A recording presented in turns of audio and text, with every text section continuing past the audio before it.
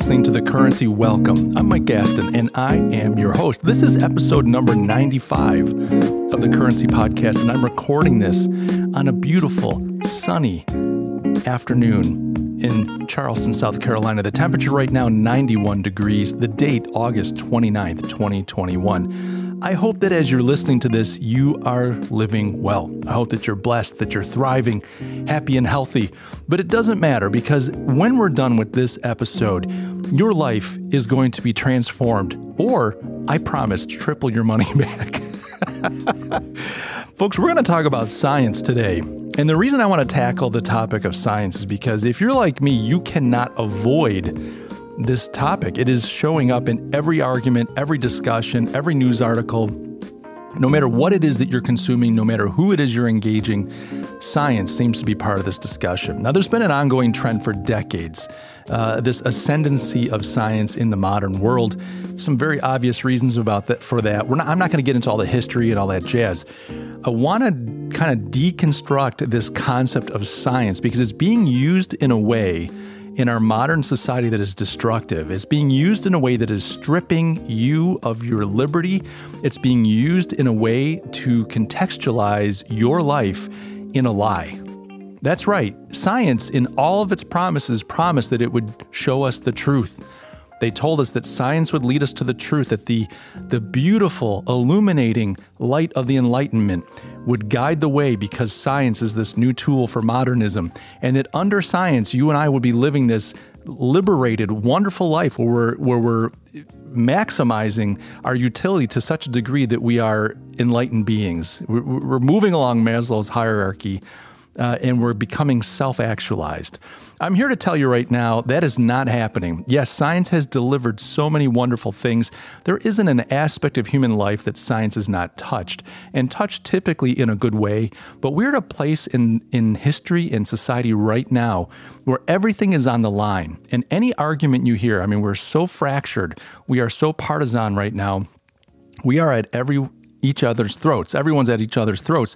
Part of the reason for that, by the way, is the fact that we don't have any shared cultural anything. We don't have shared race. We don't have shared religion. We don't have shared languages anymore.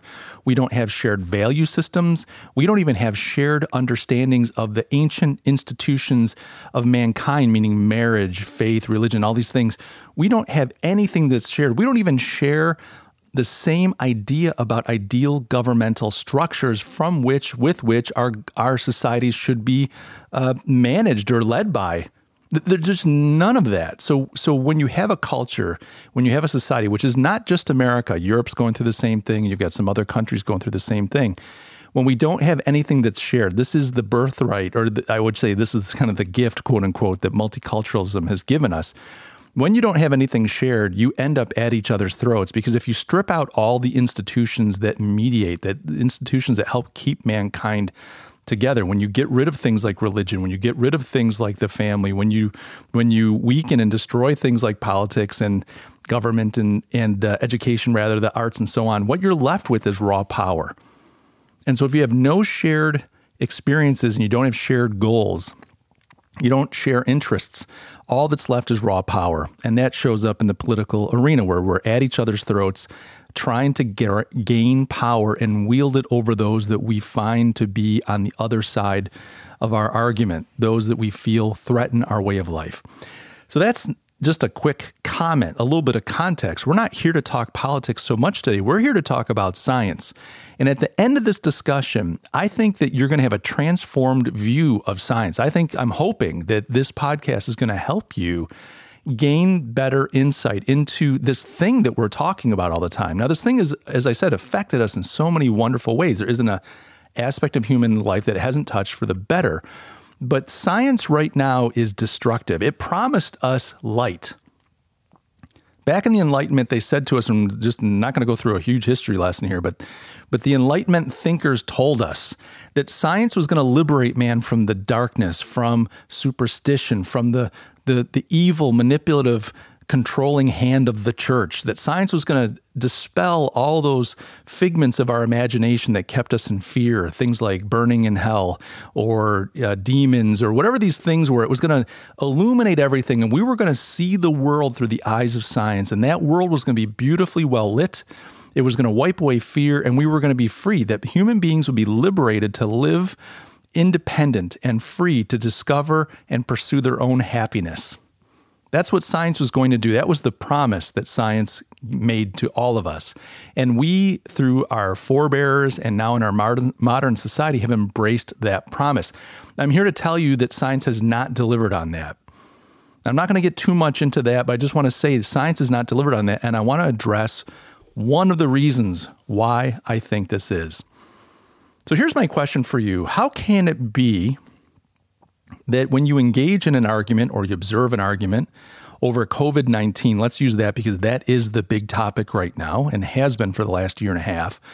As we engage in these arguments, these public debates, as we observe them and so on, we see someone like Dr. and Senator Rand Paul square up against Dr. Fauci.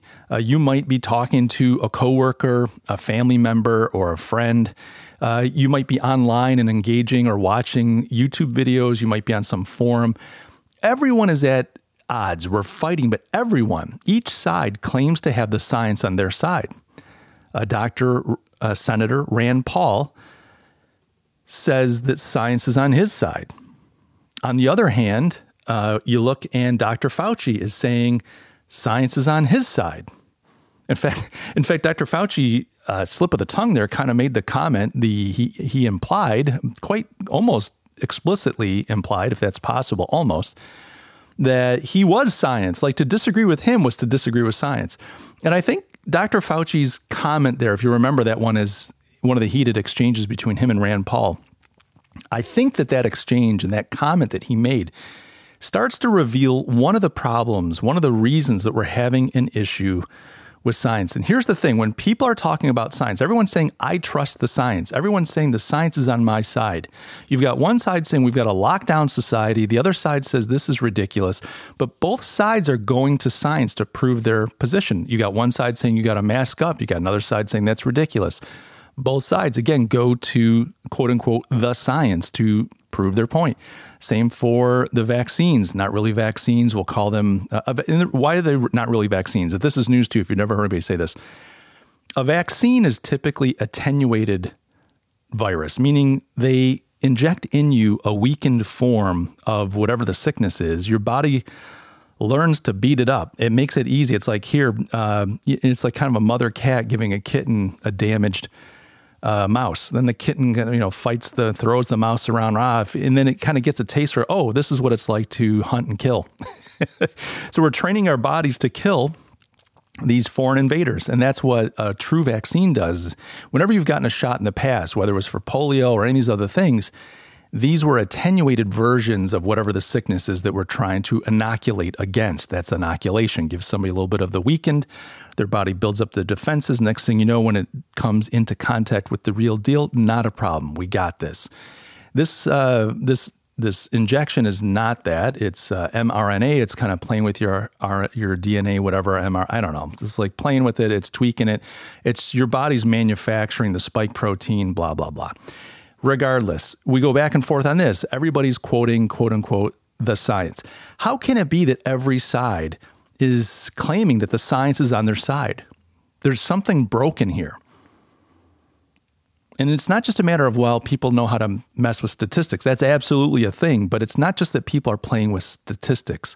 And it's not just that people are lying. That's a thing. I mean, there's a lot of lying and deception going on.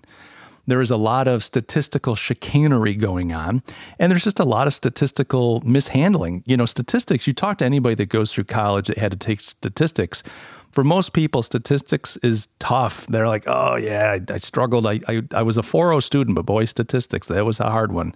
Or I've met numerous people that said I had to take statistics a couple times, to get through. I've talked to people that got a degree in economics, of all things, and they had to redo statistics because they struggled with it. How can you do economics and struggle with statistics? It's tough. And so sometimes you get like the news media or other people that are quoting statistics, but they don't use them correctly. Sometimes that's deceptive and on purpose, but often it's just it's lazy. It's just intellectual laziness. They don't really know how to understand statistics. They don't sit and do the work themselves. They don't dig in. They just take a press release, pull a couple of statements, and they go, oh, here's the statistic. This new study shows that 10% of people that eat toast that's darker toast, a little bit of burnt crust on there, going to get cancer. I mean, that's, when the study and the statistics don't even really say that. So anyway, there is all that going on, but there's something else here. And here's what it is. When we talk about science, we're actually talking about three very different things. We're not talking about the same thing. So when people say they trust the science, they could be talking about one of three things, and only one of these is really legitimate. So let's start with the first one. The first one that is legitimate, that's true science, that you should be looking at, that you should be trying to use and engage, is the idea of science as a process or a method. If you did any high school, maybe even grade school, history or science, you would have learned about the scientific method. This is science. This is the empirical method. This is where you develop a hypothesis. You then start to test and analyze, so you observe something, you develop a hypothesis about it, then you test, you analyze, and then you look at the data that comes out of that test, and then you make a conclusion. You try to understand, was the hypothesis correct? Was my hypothesis incorrect? So you're looking at a situation and you're saying, well, I kind of think, I'm noticing a trend here. I think that, all blue widgets are square. I think that's the case. All the blue widgets that I've noticed, they're square. Let's do an experiment. That's my hypothesis, that all blue widgets are square. Then you try to do this empirical test. You gather up as many blue widgets as you can, and you start sampling through. And what you notice as you start looking at them and putting them through some type of scientific process is you notice that 90% of them are square, but there's a 10% variation where there are other shapes, circular or triangular or whatever. And then so you come out and you go, look, we did a scientific experiment. We measured all of them against the criteria for being square, and we realized that most blue widgets are square, but there is an anomaly. Now, we don't know why. We can't tell you why that is. We don't understand what causes the anomaly. We don't know why most are one way and some are the other. But we've noticed that there's a variation. So it's not true that all blue widgets are square. Most are square and some are something else. That's the scientific method. That is a tool. And that tool was developed in the Enlightenment. I mean, this is like a 17th century, 16th century tool that we discovered as mankind. And what we've been using that for is to try to understand the natural world around us. Anything that can be measured, we're trying to measure it. We're trying to understand it. We're testing things and trying to get a better understanding of these things. Now, the scientific method, where it runs into trouble, is where we start to think of it as a revealer of truth. And I've heard people talking about this a lot lately. It's like science is the truth. I've heard even the new atheist guys like Sam Harrison. I've heard Neil deGrasse Tyson. Some of these guys just, like science tells us the truth. I'm here to tell you that is the biggest load of BS that I've ever heard. That is an arrogant, that's like an adolescent comment. That's like I'm a child and I want to prove to you how much I know. And I know I'm attacking Sam Harrison, Neil deGrasse Tyson, who have way more probably intellectual power than I do, whatever. But I got to tell you, when I hear these guys talk about science is truth, it tells us the truth, my head spins. And here's why. And there's a very simple reason for this. This isn't me saying, but only God can tell us the truth, which that's a whole nother metaphysical, transcendent discussion, theological. I'd love to have that discussion, but there's a very simple, natural, materialistic reason that science can't necessarily tell us the truth. And that is that science is only measuring the thing. We can never totally know the thing 100%. If we're trying to understand something, science is a way to try to measure it, to test it, to try to get our arms around it. And here's the problem. The tools that we have at our disposal are limited. They're never perfect. Even an electron microscope that can get down to the atomic level to see atoms isn't 100% precise. Have you ever seen some of the images that come out of an electron microscope? Now, we're always improving our technology. We're always improving our capability. And so to that point, science is giving us an ever-improving picture of the world around us. It can never tell us exactly what is. Only God really knows that. I mean, we're measuring something with imperfect tools. Take a 2x4. You're going to cut a 2x4, and you need to cut it exactly. And to my listeners that are not in the imperial world, a 2x4 is a plank of wood that is 2 inches high by 4 inches wide. So you've got a height and a width, and then you've got a length that's indeterminate. You can get them that are 8 feet long, 20 feet long. But let's say you've got a 10-foot 2x4. And you need to cut that thing precisely at 6 feet. You're going to get out your tape measure, and you're going to pull it out, and you're going to measure off and mark with a pencil 6 feet. And then you're going to take your circular saw and zip it. How many of you are willing to bet that is 6 feet to the very perfect 6-foot mark? And there's so much imperfection in that system. The tape measure itself, first of all, you're assuming that the markings on the tape measure are accurately laid down from the very beginning of the tape measure. Like the first, 16th of an inch is perfect to the very end of the tape measure. And by the way, the tape measure uses a little hook on the end, which is bolted on.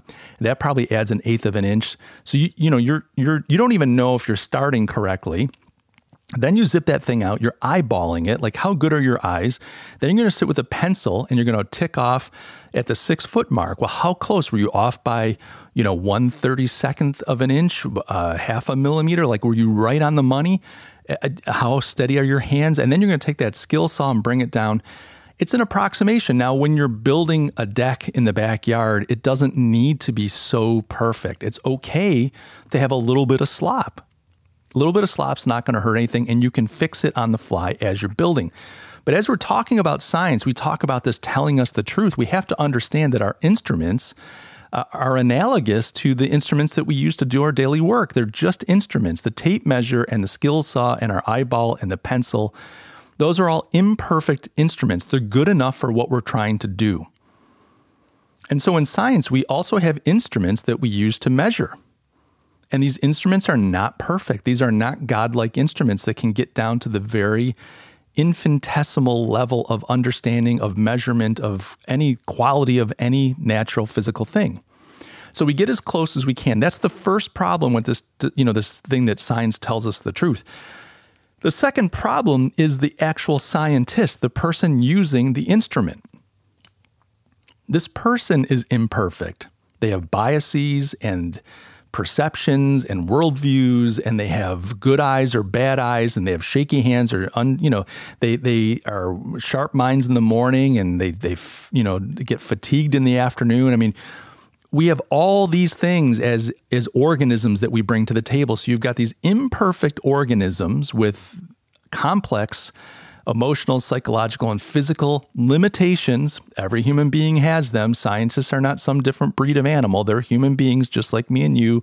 They have mortgages. They have marriages. They're divorced. They had parents that treated them like crap. They've got all their hang-ups. Some of them like country music. Some of them like classical. Some drink too much alcohol. I mean, on and on and on. They're just human beings. They're smart people, usually.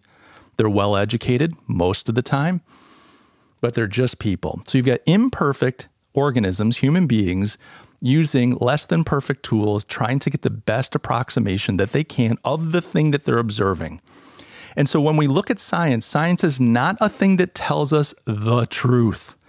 It's not a thing that reveals the truth. It gives us an approximation of the world around us. It just helps us to understand the natural world in which we live. It can't tell us what is perfect and true. And the other thing about science is it's amoral. So this is the last of 3 things that are the issue with this comment about it tells us the truth. Science can't tell you what is good. It can't tell you what is right. It can just tell you what is. It can just tell you that 2x4 is exactly 6 feet long. That's all it can tell you. It can't tell you if it's good to have a 2x4 that's 6 feet long. It can't tell you if it's bad. It can't tell you should that 2x4 be used for building a deck, or should it rather be used for hitting somebody over the head in a riot? It can't tell you these things. It can only tell you what is. It can only look and say, that is a 2x4. It can tell you what it's comprised of. It can tell you its density. It can tell you how easily it will burn. It can tell you how much energy it'll release when it burns. It can tell you all these things about it. It can tell you information points, data points about it. It can't tell you what's good, right. And you need that to know the truth. The truth isn't just data points. And this is a significant flaw for people that are just wound up that science is everything. It can just tell you what is, but it can't tell you what's good. And I think for a lot of these people, there is no such thing as good. And that's troubling. That should be troubling, especially when all of us are running around saying, I trust the science. So the first thing that we have here is science as a method or a process. This is a good thing. It gives us an ever-improving understanding of the world around us. It makes the best approximation it possibly can. That's getting better all the time, but it does it through the empirical method, that scientific process that we all learned about in grade school science class. That is science, kids. Grade school science class, the 1700s, the 16th century, that's science. Now, I'm not trying to mock it saying it's no good. I'm not saying, oh, look how old it is. It's just in children understand it. But when we talk about science, we have to talk about the empirical method. And as people are running around saying the science, I trust the science, I highly doubt that most of these people are looking at specific scientific results of studies. They're not looking at data points. They're not looking at studies.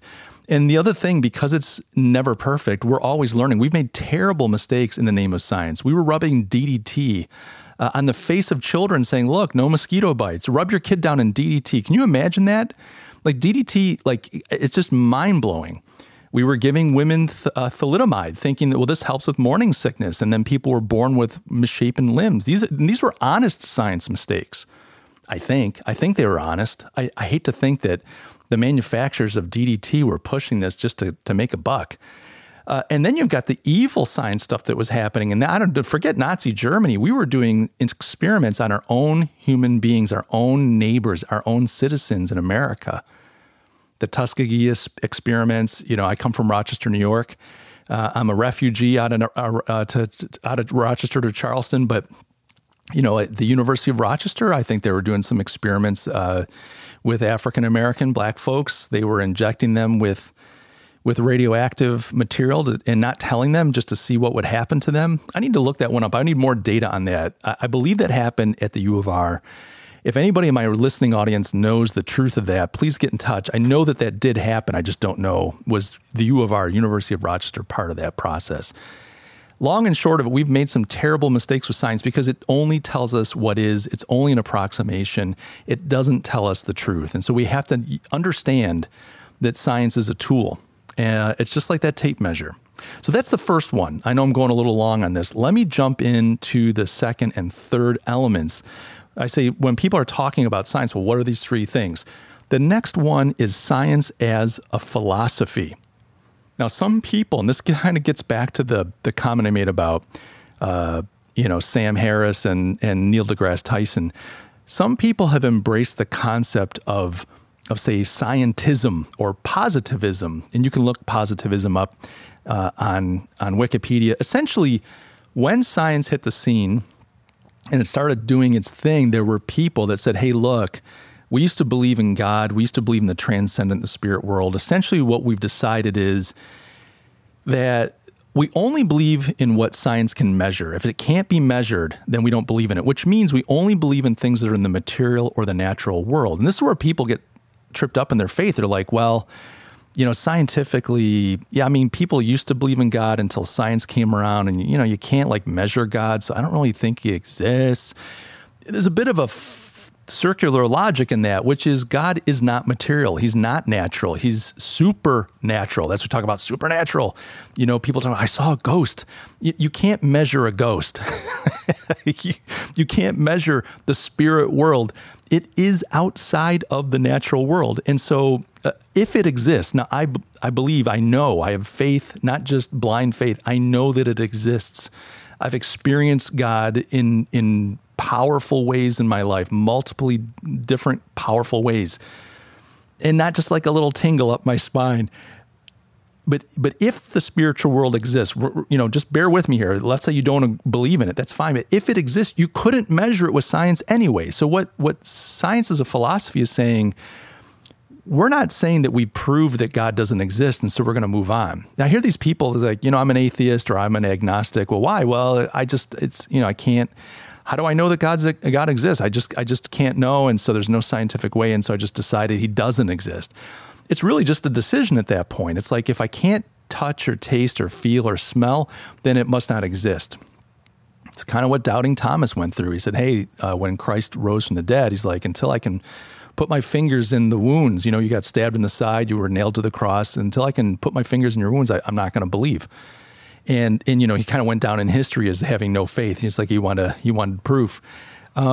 But we're kind of like that as moderns. But this idea of science as a philosophy is this worldview that science is going to fix all, that science is going to deliver for us a perfect life, a perfect world, that it will continue to extend our lives, maybe eventually give us immortality. It's going to eliminate hunger. Science is going to eliminate pain and sickness. There'll be no more sorrow. We can medicate away any deficiencies, any depression. We can fix any physical ailment. Science can fix our economy. Science can create great riches, great witches. That's not a slip, is it? The truth wants to come out. Science is going to do all these things. And so science kind of replaces God. Science becomes a philosophy. There is no transcendent. I don't believe in the spiritual world anymore because I believe in positivism or scientism. So we do in this modern world, when people talk about science, that is one of the things that they're talking about. They're not necessarily talking about data. They're not talking about the empirical method. They're talking about this philosophy that they have embraced, saying that I only believe in the material world. And not only that, I believe that science will fix all. And so I trust the science. Again, they're not saying I trust the empirical data that came out of that test that I looked at. They're not saying I believe that the hypothesis that they're testing is turning out to be true. They're saying I trust that science, this kind of God that we've embraced, is going to make everything better. I trust it. You've heard Christians say, I trust God, and you've rolled your eyes and thought, what a bunch of goofballs. At the same time, you've got people saying the same thing about science, that science is going to make everything better. So this is science as a philosophy. So as we're hearing people argue about, I trust the science and the science is on my side and I believe in science. My goodness, I believe in science. That statement right there is science as a philosophy. I believe in science. And what people are essentially saying, and we all do this. Look, I'm not over here saying I don't believe in science. I think the empirical method is phenomenal. I think it's made our lives better. Understanding the physical world that we live in has given us great gifts. It's given us we've unlocked amazing things. Some of them have come at quite a cost. Sometimes we rashly go forward too quickly and we don't have discussions around ethics and morality, truth and goodness. We just say, well, we can do it. Scientifically, we can do it, so why wouldn't we? But ultimately, this idea that I believe in science, that is a religious statement. That is a statement of faith, that I believe as a statement of faith that science is going to solve all problems. And so this is one of the reasons that we're in this dogmatic argument, because people are talking about science as a faith or science as a philosophy. Now, there's a third element to this. There's one more kind of science that people are talking about when they refer to I believe or I trust the science. And that is science as an institution. And this last one, if the first two did not give you pause, understanding that science is a tool, and we've elevated that tool to this kind of truth-telling, oracle. Science is going to tell us the truth, which it really is not equipped to do. It can only tell us what is. It can't tell us why. It can't tell us what we should think about it. We have to decide those things. So science as a method is a fantastic tool for understanding, gaining an ever-growing understanding of the world around us. Science as a philosophy, even if you embrace that. You've listened to me and said, yeah, Mike, I still don't believe, I still think science is going to solve everything. This last one right here should give you pause. This last one is science as an institution. So you've got science as a method, science as a philosophy or a worldview or a religion. And lastly, you've got science as an institution. And this is where the whole house of cards comes down. Science as an institution is a political animal. And I say political with a small p. This is a collection of individuals, as I mentioned before, with marriages and alimony payments and visions of grandeur and hunger for wealth, hunger to be noted, hunger to ascend to the top of their career. These are people that want to buy bigger houses, that want to go on vacations, that want to be invited to the best parties, to live in the best neighborhoods, to their kids to go to the best schools, to get into the right country clubs. Now, I'm not damning these people for wanting these things. Don't get me wrong. Lots of people besides scientists want these things, and that's the point. These, again, are human beings with human desires, human foibles, human strengths, human weaknesses. And these things inform science as an institution. Science as an institution are all the government departments that are science-oriented, like the Department of Health and National Institute of Health, which Dr. Fauci is leading up for us fearlessly. And these are all the universities and colleges, the MITs of the world and the universities of Rochester. These are all the medical centers doing research. These are the not-for-profits and the for-profits. These are the journals and the publications that publish all the scientific research. This is all the funding and granting stuff that happens. These are the partnerships between commerce, technology, and the scientific community. These are countries globally. This is the World Health Organization, and on and on and on. That is science as an institution. This is science as an organization, comprised of many organizations, obviously. I'm kind of abstracting here when I say as an institution, but what I'm talking about is this is a collection of people receiving paychecks, wanting to get promoted. These are people wanting to be noted, that are protecting their work, not wanting a colleague to steal it from them. This happens all the time. Just like any institution, just like the church was criticized for being corrupted, for being wicked way back in the day, hundreds and hundreds, 1,000 years ago. Catholic Church still has a problem today. Nothing against my Catholic listeners, but the Catholic Church as an institution has some terrible problems. It had terrible problems 1,000 years ago, and it will continue to have terrible problems until the day the Lord returns. Why is that? Because it's populated by human beings. I'm picking on the Catholic Church. Pick any human organization.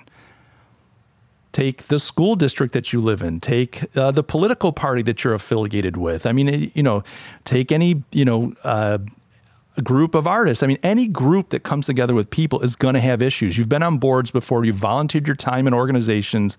A lot of you work jobs. Anywhere where people are collected, there are problems. And science as an institution has its problems. There's tons of money involved in science these days. There's tons. You can be a rock star if you're a successful scientist. You can make millions and millions and millions of dollars as a scientist these days if you make it. And there's a lot of room underneath those guys making millions and millions, a lot of room to have really good lives. It's a highly competitive, industry, it's cutthroat, it's tough. You can't just be an empiricist to succeed in science as an institution. And those scientists that just want to do good science, forget it, you're screwed.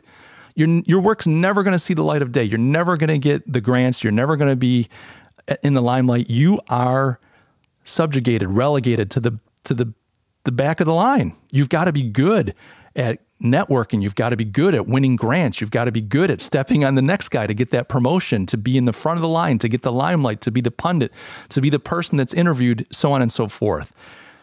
So a lot of times when we're talking about science, we're also referring to science as an institution. And I think we're not critical enough of science as an institution. It's not that we have to overhaul it. It's not that we have to change it. I think people within science as an institution talk about that. Eric Weinstein has some fantastic insight on that. You might want to look him up. Physicist, his brother Brett is he's a molecular biologist, something, et cetera, et cetera. But they've got some critiques of science as an institution, but I think what we fall prey of is we think these scientists are gods somehow. They're different than us. And so we look at science as an institution and think it must be pure, it must be holy, it must only put out good product. And it's no different than your office. The office politics that go on that you've witnessed in your job, people having affairs with each other, bosses treating some people favorably, other people just crapping on them, and who knows why. People coming to work with all kinds of personal problems with their teenage kids, problems with their spouse. Some people have gambling issues, and so it affects the way that they make decisions at the office. Some people, you get all this stuff. Science as an institution is no different than that. And yet somehow we as a group go, the science, well, it was published in the such and such journal, it must be science. You have no idea that maybe there was some backroom dealing. You have no idea that maybe somebody might be blackballed because they dared to say the wrong thing at a conference or question somebody else's work who's a big muckety-muck in the science world. You don't think that they step on each other, bury each other, and behave in cutthroat ways? You don't think that that happens in science as an institution? Now, that's not to say that everything that comes out of science as an institution is bad, but when you've got an organization like the WHO or the CDC, or pick any acronym that you want to, you have to look at that critically and cynically and say, hold on a second, that is a group of human beings. And I know when a group of human beings get together, some good can come of it, but by golly, often a lot of bad comes out too. You got to be a little bit more of a critical thinker. Gone are the days where you just go to your medical doctor and go, well, the doctor said. Oh, doctors like gods. The doctor said. Nobody questions the doctor.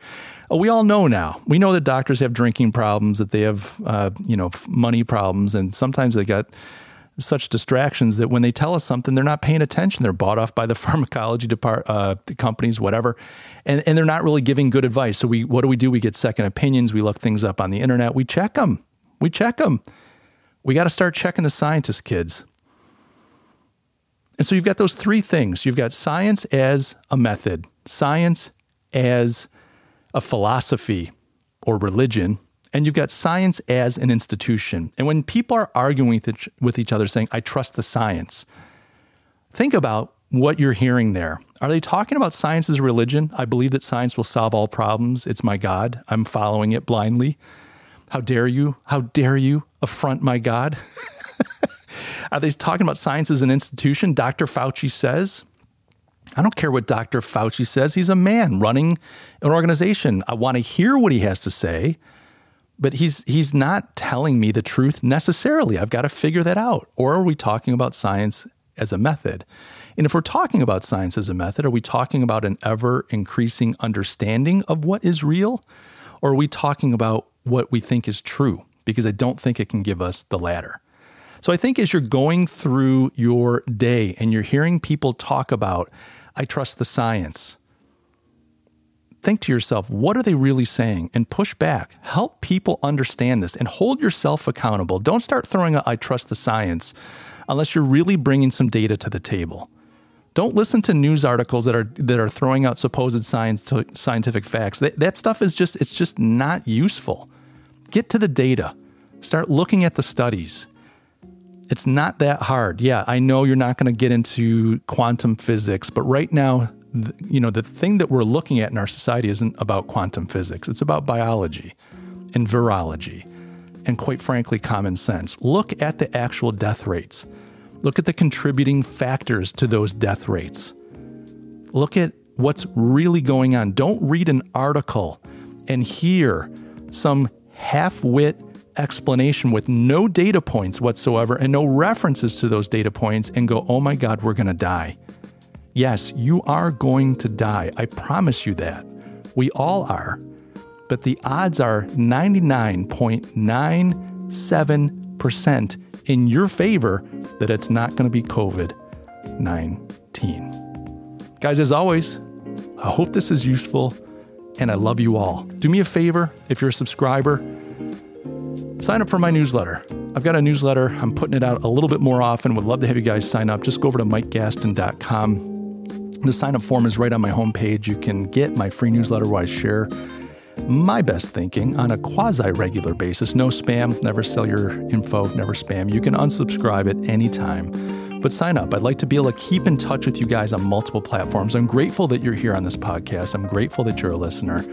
But do me a favor, connect me with that way. If you want to hook up with me on LinkedIn, just shoot me a note. If you do reach out to me because you're a listener to the show, when you send the invite, let me know that you're a listener to The Currency, and it would be my pleasure to connect with you. And of course, get in touch with me for anything. If it can help you in any way, you want to continue this discussion, you want to push back on anything that I said, I gladly welcome that. Just shoot me an email at mike@mikegaston.com, and it would be my pleasure to interact with you guys. I love you all, and I'll catch you in the next episode.